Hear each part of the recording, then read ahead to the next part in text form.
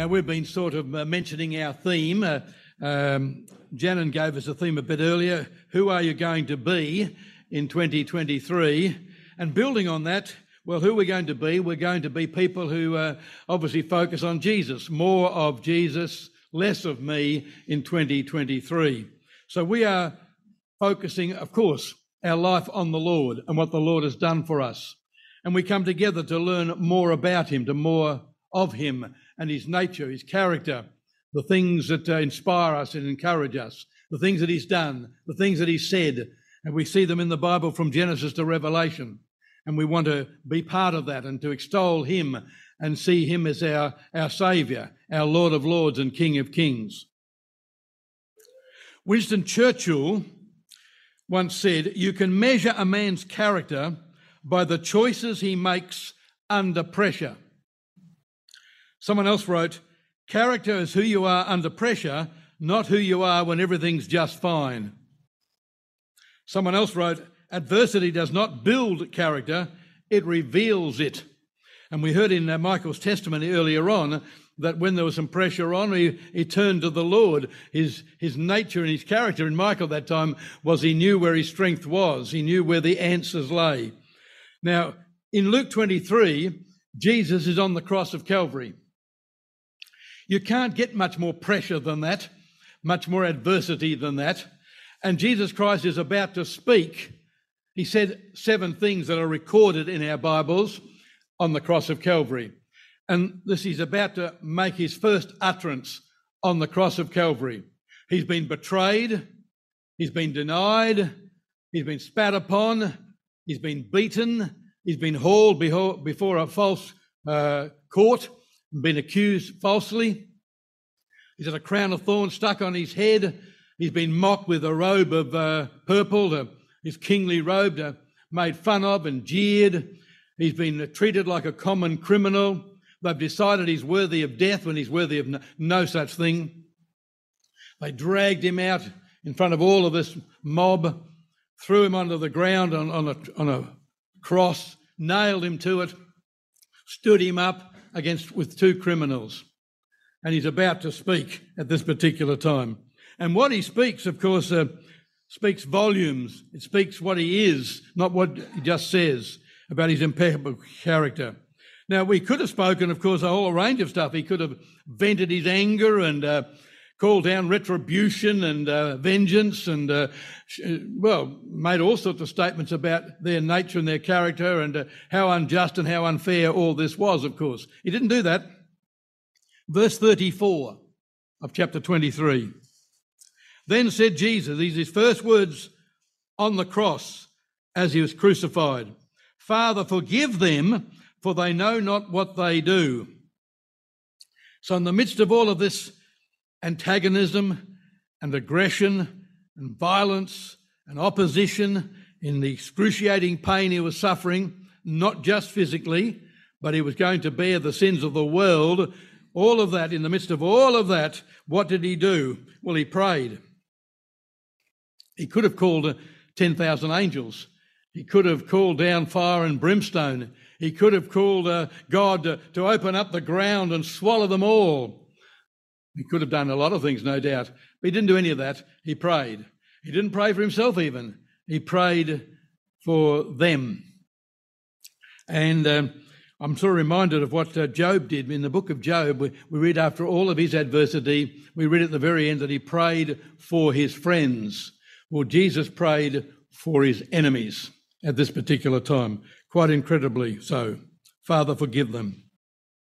In 1 Peter it says, who did no sin? This is Jesus, who did no sin, neither was guile found in his mouth, who when he was reviled not again. When he suffered, he threatened not, but committed himself to him that judges righteously. That was the way that Jesus operated. Now, we're not just looking at sort of some of the characteristics of a historical figure and just making a general note about them. Of course, we're talking about the Son of God. And we're not just doing it just because he's the Son of God, because the Son of God expects us to emulate him. Now, we will not be able to reflect him in perfection, but the challenge of the Word of God and for Christians is to get it right and to do what they can to be an example like Jesus. We will never rise to that pinnacle, but we are to develop our character. We are to learn from what Jesus did, even on the cross of Calvary, maybe particularly on the cross of Calvary, when his true character under pressure was being demonstrated. And that we can learn from that, and we can appreciate that and maybe develop and strengthen our character as well. Now, the first word he said on the cross of Calvary was Father. Now, Jesus, of course, and God are one, and he's one with the Father, but there was always an emphasis so that we would understand and appreciate, that we might learn. And the Lord was always about extolling the virtues of his Father. In fact, the first words we ever hear about Jesus speaking was when he was 12 years of age. And he said, "Wist you not that I must be about my Father's business?" And we know that the Lord certainly pushed forward everything about his Father. He wanted to be about his Father's business. It delighted him to be about his Father's business. He wanted to do his will. He wanted to please his heavenly Father. There are examples for us in all of that, of course, in our attitude and our approach. When Jesus was preaching on the Sermon on the Mount, he mentioned Father 17 times. Later on in John chapters 14 to 16, where the last sort of closing discourse of the Lord, 45 times he mentioned Father. So you can see the Father meant a lot to him. If you go down to verse 46, same chapter, "And when Jesus had cried with a loud voice, he said, 'Father, into thy hands I commend my spirit.' And having said thus, he gave up the ghost." He died. The last words he spoke 7 things that are recorded at least in our Bibles. The first mentions Father and the last mentions Father. First and last. That's how the Lord operated, and maybe the message is there for us too. That's how we should operate. Is when we wake up in the morning, our Heavenly Father in our thoughts. When we go to bed at night, the last thing we think about is that our Heavenly Father just before we nod off, just temporarily overnight. Is that how we operate? Well, that's how the Lord operated. He was very much pleasing him to be not only just looking to his Father, but committing his life to his Father. And we need to develop that relationship, of course. Now, you can't have that relationship with the Lord unless something happens. You can't decide, "Oh, well, God will be my Father." No, that's not possible. I can't go around walking down the street and saying, "Oh, I think I'll have him as my Father." That doesn't work. Something has to take place. You know, millions and millions of people say what is called the Lord's Prayer. I used to be one of them. Not that I was churchy, but we used to, in our football team that once I played for, Australian Rules football team, one of the teams, used to have, was a church team, as it turns out. I wasn't a church person, but I managed to get into this church team, combined, I think Diamond Valley Combined Churches football team or something or other. Anyway, I was in this particular team, and the president of that club was a lay preacher in the Methodist Church. And he made us gather around with our linseed oil and our stomps and all the rest of we're doing us, and we're ready to go out on the field and murder them. But we all gathered together and said the Lord's Prayer. And the Lord's Prayer starts off with "Our Father." And that's a lie for billions of people on the planet who would dare say such a thing, because he's not their Father just because we say it. Our Father has to be an operation by the Lord. The Lord has to adopt us. The Lord has to do something. And this, of course, is what was taking place on the cross of Calvary. It was making provision for the Father of Jesus Christ to be our Father. In fact, it says in Romans 8, verse 16, the Spirit, the Holy Spirit itself beareth witness with our spirit that we are the children of God. The Holy Spirit is called the Spirit of adoption. And for those people who say, and I'm sure many of them mean well, others, of course, just go through the routine like I did. Maybe the majority of people just say it by rote. Maybe you could teach a parrot to say the Lord's Prayer and it would be just as meaningful. Sadly, for most people, they don't understand. The Lord's Prayer is all about receiving the Holy Spirit. We've given talks on that many times. No doubt you've read it yourself. You can see it ends up telling us and the Lord, how much the Lord will give you the Holy Spirit. Your father will do this, your natural father will do that, he'll look after you. God will give us the Holy Spirit to make him our heavenly Father. And we need to have a heavenly Father. We need to be able to say like Jesus, Father, when we preface our prayers. Or God, of course, whatever term we want to use, but that's the relationship we're looking to develop. The Bible made it clear, Jesus made it clear, that we're of our father the devil.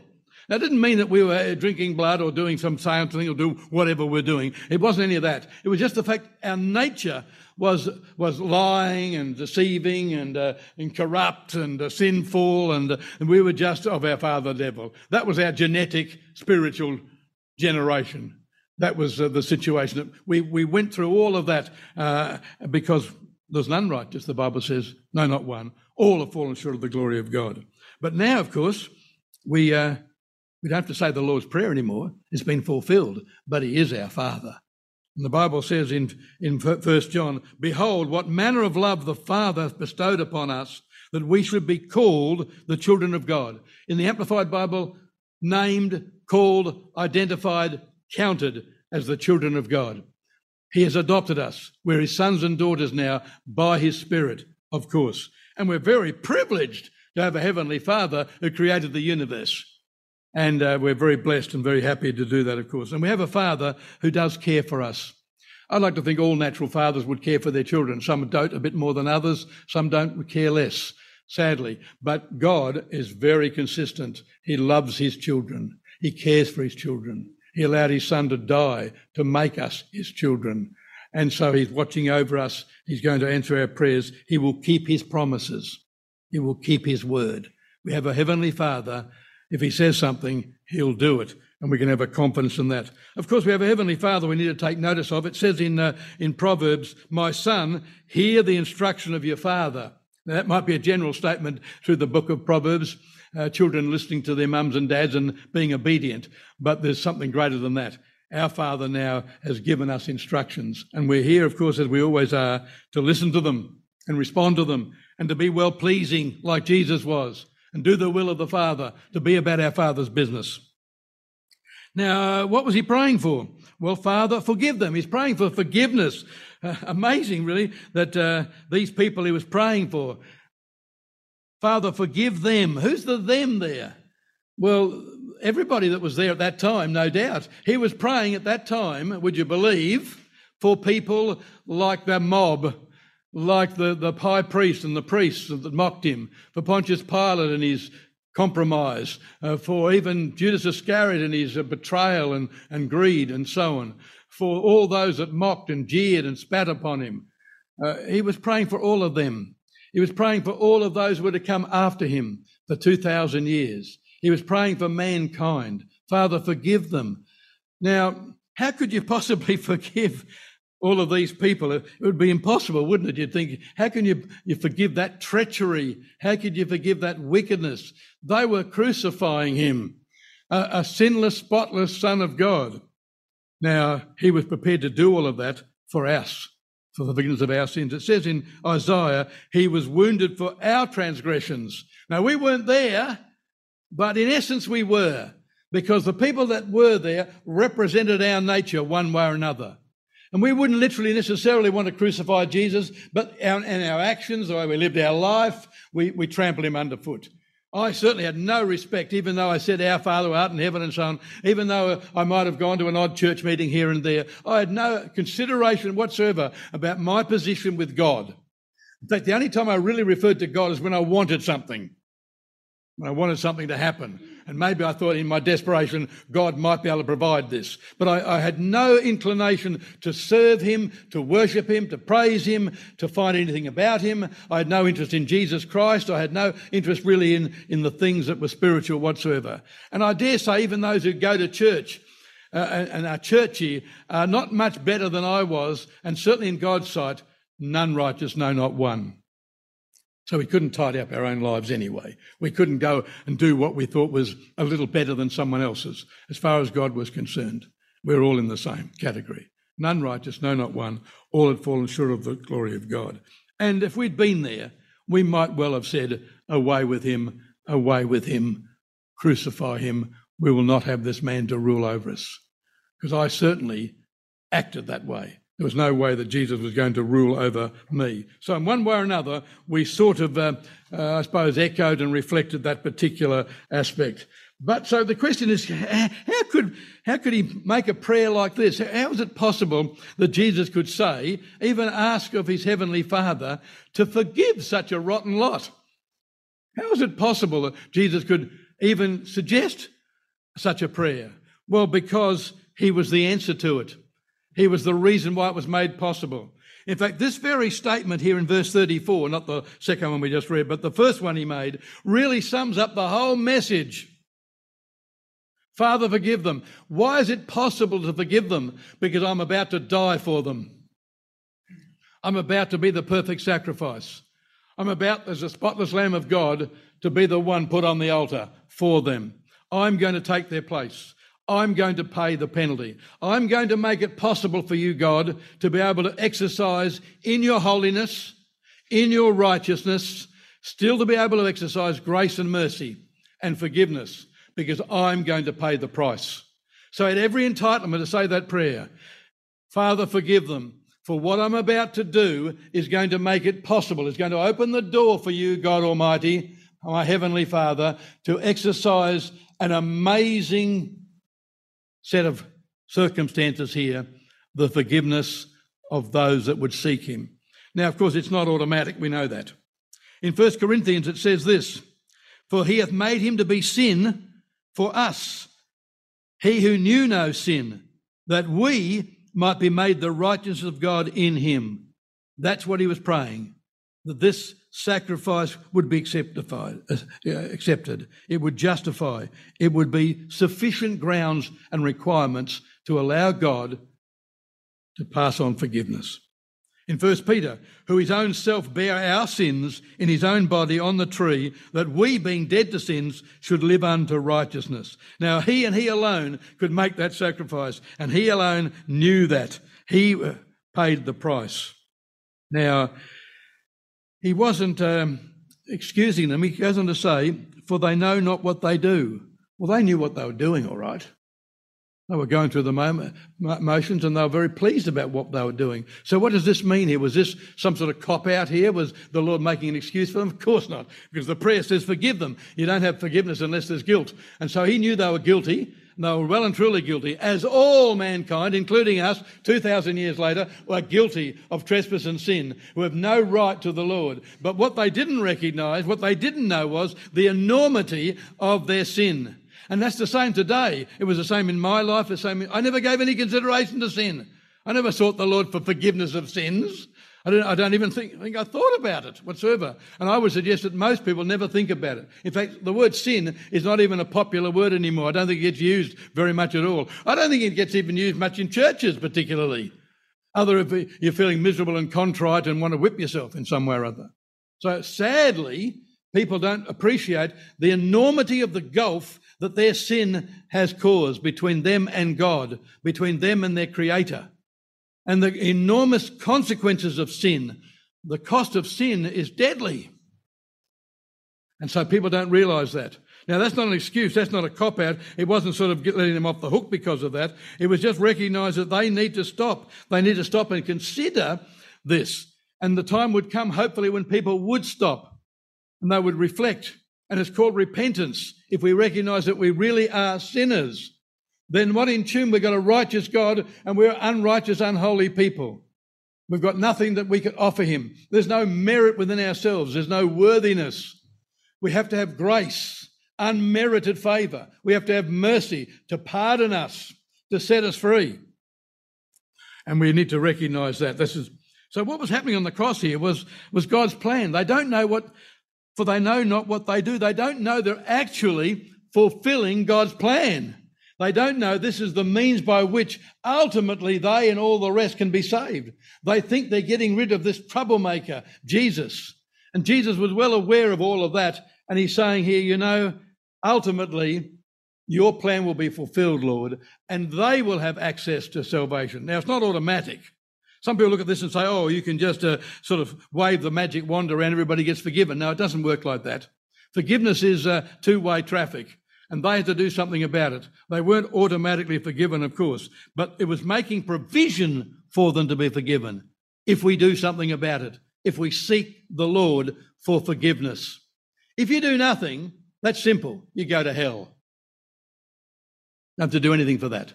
But if you want heaven, you've got to do something about it. You've got to recognise your sinful nature, and you've got to turn to the only source of supply for the forgiveness of sins. And that is, of course, what Jesus Christ is doing on the cross of Calvary here. And that's what he was saying. And ultimately, hopefully, they would know what they were doing. And we reflect and we see, we know what they were doing. We know now the meaning of all of this. We know what Jesus Christ achieved on the cross of Calvary. We know his mission was fulfilled and complete. We know he rose from the dead. We know he went back to his heavenly Father. And we know the heavenly Father accepted this perfect and only sacrifice to make it possible for our sins to be forgiven. This is the only way we can be united with the Father. And we know that's happened because in Acts chapter 1, we read of Jesus Christ having risen from the dead. He was now to be risen up to his heavenly Father again. He was going back to his original realm. And he said to these disciples in Acts chapter 1, "You wait now in Jerusalem for the promise of the Father, which said he, you have heard of me, for John the Baptist truly baptized with water, but he said, there was one coming after him who was baptize you with the Holy Ghost and fire, whose shoes I'm not worthy to bear, but he will baptize you with the Holy Ghost and fire." I'm doing what's necessary because water baptism is critical.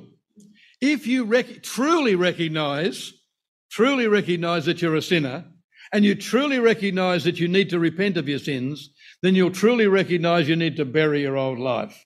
You need to start again. I mean, it stinketh, the Bible says. So we need to do something about it. Burn a big hole and bury it. Well, we don't have to do that. We have a baptism tank. So it's possible. Armchairs are falling off. It's possible to go through the symbolic process of burial, to be baptised in water, symbolically covering yourself, as it were, with water so that you might be buried in the sight of the Lord. You're acknowledging to God and maybe to all of us, yes, I recognise that. I need to do something about it. In Acts chapter 2, they received the Holy Spirit and spoke in tongues. And people balk at that, and it was good that Jeremy was talking about that. Everybody who receives the Holy Spirit speaks in tongues. Let me repeat that. Everybody who receives the Holy Spirit speaks in tongues. All the people said. That's the way it is. Don't argue with me about it. You can come and talk to me about it, by all means, or anybody else for that matter. But in the Bible, they will all speak in tongues. Jesus said so. He said so not just in Mark 16, but in John chapter 3. He said, "You will hear the voice thereof," the voice of the Spirit. You'll all hear the voice thereof. So is, words of Jesus Christ, so is everyone who is born of the Spirit. You'll hear the voice thereof. Everyone. Not everyone bar one, everyone. Now, is that a problem? Well, it's a problem to the world. It's not a problem to me. It was the only thing that would have convinced me. When I was baptised, if I didn't have a miracle, then I would have said, well, you've all just been confused and misled and drawn into something of your own accord. But I had a miracle. Like all of us that have received the Holy Spirit have had our miracle. It's not the end of miracles. It's the beginning. It's not all the Lord is going to do for us. No, it's one of many things, but it's the critical one. We have to be born again. And when in Acts chapter 2, we read here that the people who heard all of this, and as Jeremy pointed out, some people recognise some languages, just to demonstrate this wasn't just gobbledygook or made-up sounds. This was real stuff, real miracles. And they came and they asked Peter, "What shall we do?" They were pricked in their heart. And Peter said, "You've got to repent." This is Peter's words, the words of the Lord, because Peter was speaking on behalf of the Lord, of course. "Repent and be baptised for the remission or the forgiveness of your sins." Now, repentance and water baptism doesn't forgive your sins. But if you put that together with an honest heart, it goes on to say, "And you shall receive the gift of the Holy Spirit." And that will cleanse you of your sins and wash you and regenerate you. That's how it works. It's the forgiveness of sins. So the Lord's Prayer, I can testify, has been answered. Father, forgive them, because in 1969 I was forgiven of my sins. Not that I was some special person, I certainly wasn't, nor were you. but the Lord was gracious and merciful to do that, of course. So God was well pleased when we made our approaches. Let's go to Colossians. You're thinking, are we ever going to look at another scripture? Yes, we are. Colossians chapter 2. Perhaps we'll look at verse 12. Buried with him in baptism, wherein also ye are risen with him through the faith of the operation of God who hath raised him from the dead. It's God's operation. It's God's business to adopt people into his family by his Spirit. It's not our decisions. We don't just give our heart to the Lord and the Lord says, oh, okay. Or we don't just say the sinner's prayer as if that'll do it, or put our name on a card somewhere, or even just go to church. No matter what we think of the church or the people or whatever, that's got nothing to do with anything in terms of the initial approach to the Lord and getting our relationship with him right. We have to be Spirit-filled, of course. It's the gift of righteousness. Otherwise, we're not righteous. And verse 13, and you being dead in your sins and the uncircumcision of your flesh, hath he quickened, revived, made alive together with him, having forgiven you all trespasses. All trespasses. Hallelujah. I read a little statement which said, there is not a tribunal or court in the land that could impose any penalty or enforce any payment of any account marked forgiven. And we've got a stamp on our account. It's been stamped forgiven through the Holy Spirit. And if we've been forgiven, then we're not accountable in terms of having to pay the initial price anymore. Or we're accountable in our day-to-day affairs with the Lord, but the price was paid on the cross of Calvary. And that's why Jesus could say, Father, forgive them because I'm paying the price. I'm fulfilling the possibilities now for people to make their approaches. And we have, and the Lord has proved that to us, and we're thrilled with that. Forgiven. Verse 14, blotting out the handwriting of ordinance that was against us, which was contrary to us, and took it out of the way, nailing it to the cross. And having spoiled principalities and powers, he made a show of them openly, triumphing over them in it. So the Lord was totally victorious on our behalf. And he spoke victoriously, as it were, Father, forgive them.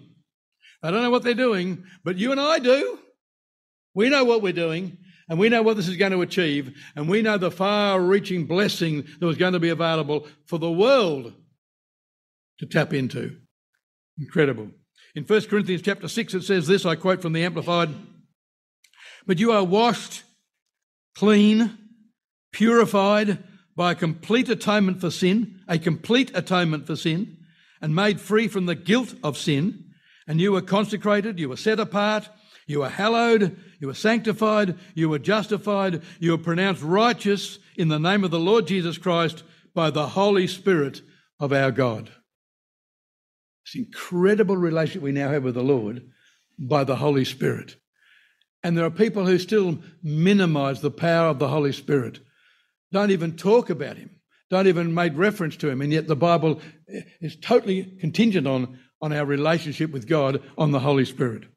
In 1 John it says, if we freely admit that we have sinned and confess our sins, he is faithful and just and true to his own nature and to his own promises, and will forgive our sins and continually cleanse us from all unrighteousness, everything that is not in conformity to his will and purpose, in thought and in action. He will continually look after us. It's an ongoing, that prayer is ongoing, as it were, for us. In 1 John chapter 2, again from the Amplified, my little children, I write you these things so that you may not violate God's law and sin.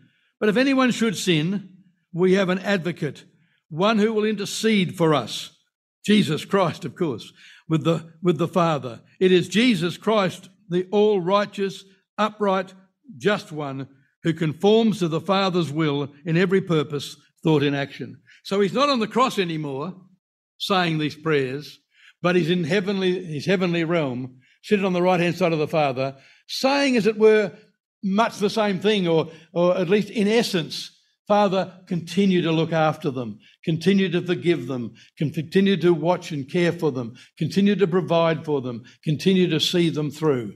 Because my sacrifice, Jesus was able to say, covers everything. It is finished, he said, on the cross of Calvary. Now, hallelujah, that's our position. That's what we reflect on. That's what we're going to partake of in a moment. We partake of the communion elements. We remember that. But there's a little bit more for us to make sure we appreciate.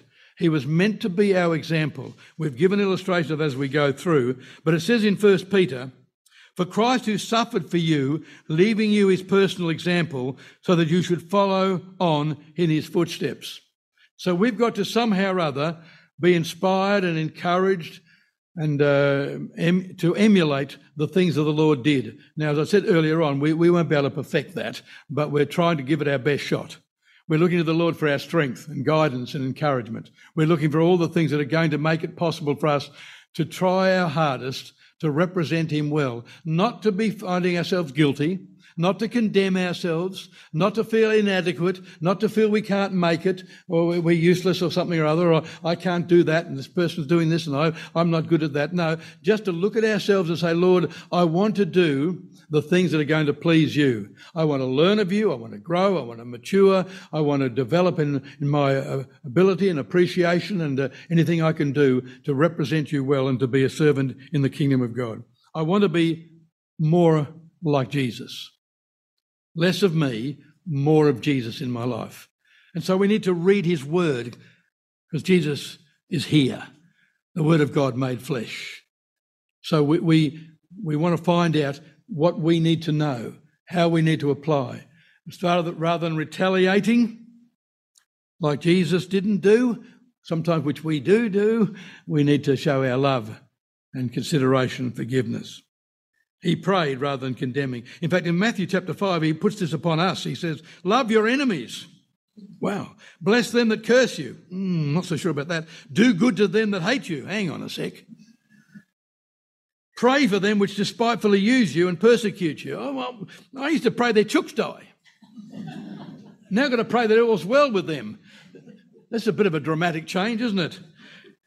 That doesn't sound like it's too possible. Well, in the world, it probably isn't all that marvellously possible. But in the Lord, we're supposed to stop and reflect because we do know what we do now. For we understand what the Lord has got to say for us. He also had an incredible hope, didn't he? Fancy praying for them that they might be saved ultimately. Didn't mean they were going to be saved. We don't know about most of those mob and people there. We don't know what they did. Like billions of people that come down through the ages. Well, most of them are probably continued to reject the Lord one way or another. But he still prayed for them, and we'll keep praying. You got some unsaved relatives? Keep praying. Got some unsaved contacts that work? Keep praying. You got some people who've maybe slipped away a little bit. Keep praying. We want to encourage people to be involved. We should never give up hope. There are wonderful examples of people who've come to the Lord after decades. Husbands and wives. Wife comes along perhaps, or the husband comes along. The other partner does not come along, and decades go by. And suddenly, in my case, I waited about 11 months.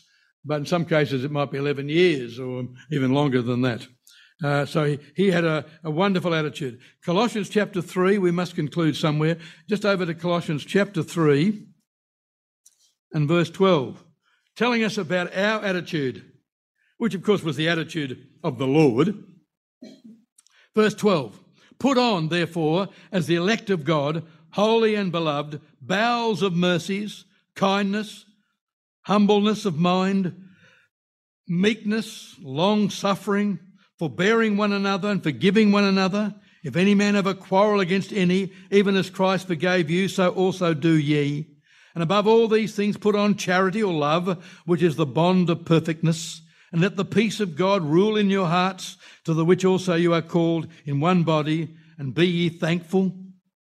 Let the word of Christ dwell in you richly in all wisdom, teaching and admonishing one another in psalms and hymns and spiritual songs, singing with grace in your hearts to the Lord. And whatsoever you do, in word or in deed, do all in the name of the Lord Jesus, giving thanks to God and the Father by him. Wow. That's just an example that Paul gave to the people, Colossians people there. But there are many other examples. For example, in Ephesians chapter 4, he says, and become useful and helpful and be kind to one another. Be tender-hearted, compassionate, understanding, loving-hearted, forgiving one another, readily and freely forgiving one another, as God in Christ forgave you. And in Matthew 6 was pretty strong. If you do not forgive people their trespasses, this is the word of Jesus, letting them go and give up resentment, neither will your Father forgive you your trespasses. So he's wanting us to have an ongoing attitude of, I appreciate what the Lord has done on the cross of Calvary. In the midst of all his agony, he prayed for us. Father, forgive them. He's thinking of us in all his agony. And so in all of our circumstances, we need to have a little bit of a mind for other people as well and their things. We don't want to be holding grudges. We don't want to be playing no speakies. And we don't want to be finding tit for tat and so on. We want to have a good attitude towards one another. We're in the body of Christ. I've often said, we're going to live with each other forever. Have a look around. We're going to be living with each other forever. When we get to meet the Lord in the air, you won't be able to find a cloud to hide behind and think, ooh, I didn't really get on with that person all that marvellously well, did I? I still owed them $2 and I refused to give it to them because I hope their chooks died. Let's get our attitudes right, of course. Acts chapter 5, we'll finish over here. Acts chapter 5. I might add, it's not always easy, is it? Some people, they are pains, aren't they? They don't understand, do they? They don't act like we do. They don't understand like I do. They don't respond the way they should. Well, yes, people do need correcting. They need redirecting, but in a way that hopefully it'll restore them and bring them into action again and get them thinking correctly, hopefully, if they're being a bit unscriptural. Acts chapter 5, we're reading here, and verse... now, in this story, of course, you're familiar with the fact that there was an amazing direction given by the Lord in the early stages of how these people, tried to lie to the Holy Ghost. It didn't do them any good, of course.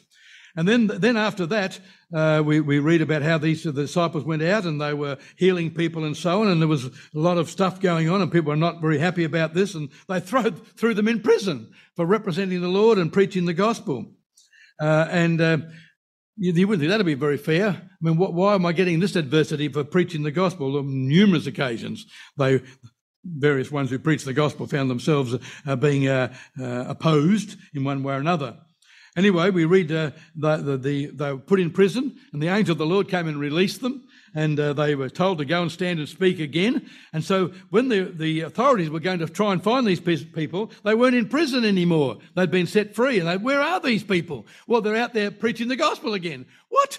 We told them not to do that, and here they are doing it again. They're going and they're standing and they're speaking the words of life and truth, and what's going on here? And then you read in verse 25, behold, the men whom you put in prison are standing in the temple and teaching the people. What? Hopeless. So they went to challenge them again. And verse 29, or maybe we'll read verse 27. And when they had brought them, they set them before the council, and the high priest asked them, saying, did not we straitly command you that you should not teach in this name? And behold, you have filled Jerusalem with your doctrine and intend to bring this man's blood upon us. Then Peter and the other apostles answered and said, we ought to obey God rather than men. Now the word ought there in the Greek is the word di, which actually means must. We must obey God rather than men. In the Greek, the connotation is it's a logical necessity. If you understand the reasoning behind it, this particular word is saying, if you understand this, then this must follow. If you understand that God's word is far superior than the words of men and the ideas of men, then you must obey God, not men, obviously. It's logical, must. The God of our fathers raised up Jesus, whom you slew and hanged on a tree, the one who said, Father, forgive them. He hath God exalted with his right hand to be a prince, a captain and a saviour, for to give repentance to Israel and forgiveness of sins. The whole message of the cross is for our sins to be forgiven. And that's the very first words that Jesus said on the cross. Forgive them. And it's now possible through the Holy Spirit to be forgiven. And we are his witnesses. Yes, all of us are his witnesses of these things. And so also is the Holy Ghost, whom God hath given to them that obey him, that seek him and do it his way, of course. When they heard that, they were cut to the heart and took counsel to slay them. That's the reaction of this world, isn't it? And that's the reaction we're going to get, of course. And in a way, that was the reaction I gave when I first heard about it. I didn't respond. Maybe you didn't respond instantly. Maybe you argued and debated, as so many people do. And so, again, it continues on. And you go down to, people were saying in the middle here, well, look, if it's of God, we can't beat it anyway. Maybe you just need to refrain and let it be. Verse 38, and now I say unto you, refrain from these men and let them alone. For if this counsel or this work be of men, it will come to naught. But if it be of God, you cannot overthrow it, lest haply be found to fight against God. And to him they agreed, and when they had called the apostles and beaten them, just to give them a little bit of a send-off, they commanded that they should not speak in the name of Jesus and let them go. And they departed from the presence of the council, rejoicing that they were counted worthy to suffer shame for his name. Hallelujah. They were happy, not with the beating, but happy they got the beating because they were sons and daughters of the living God, and they were representing the Lord. And daily in the temple and in every house they ceased not to teach and to preach Jesus Christ. More of Jesus, less of me. All the people said, Amen.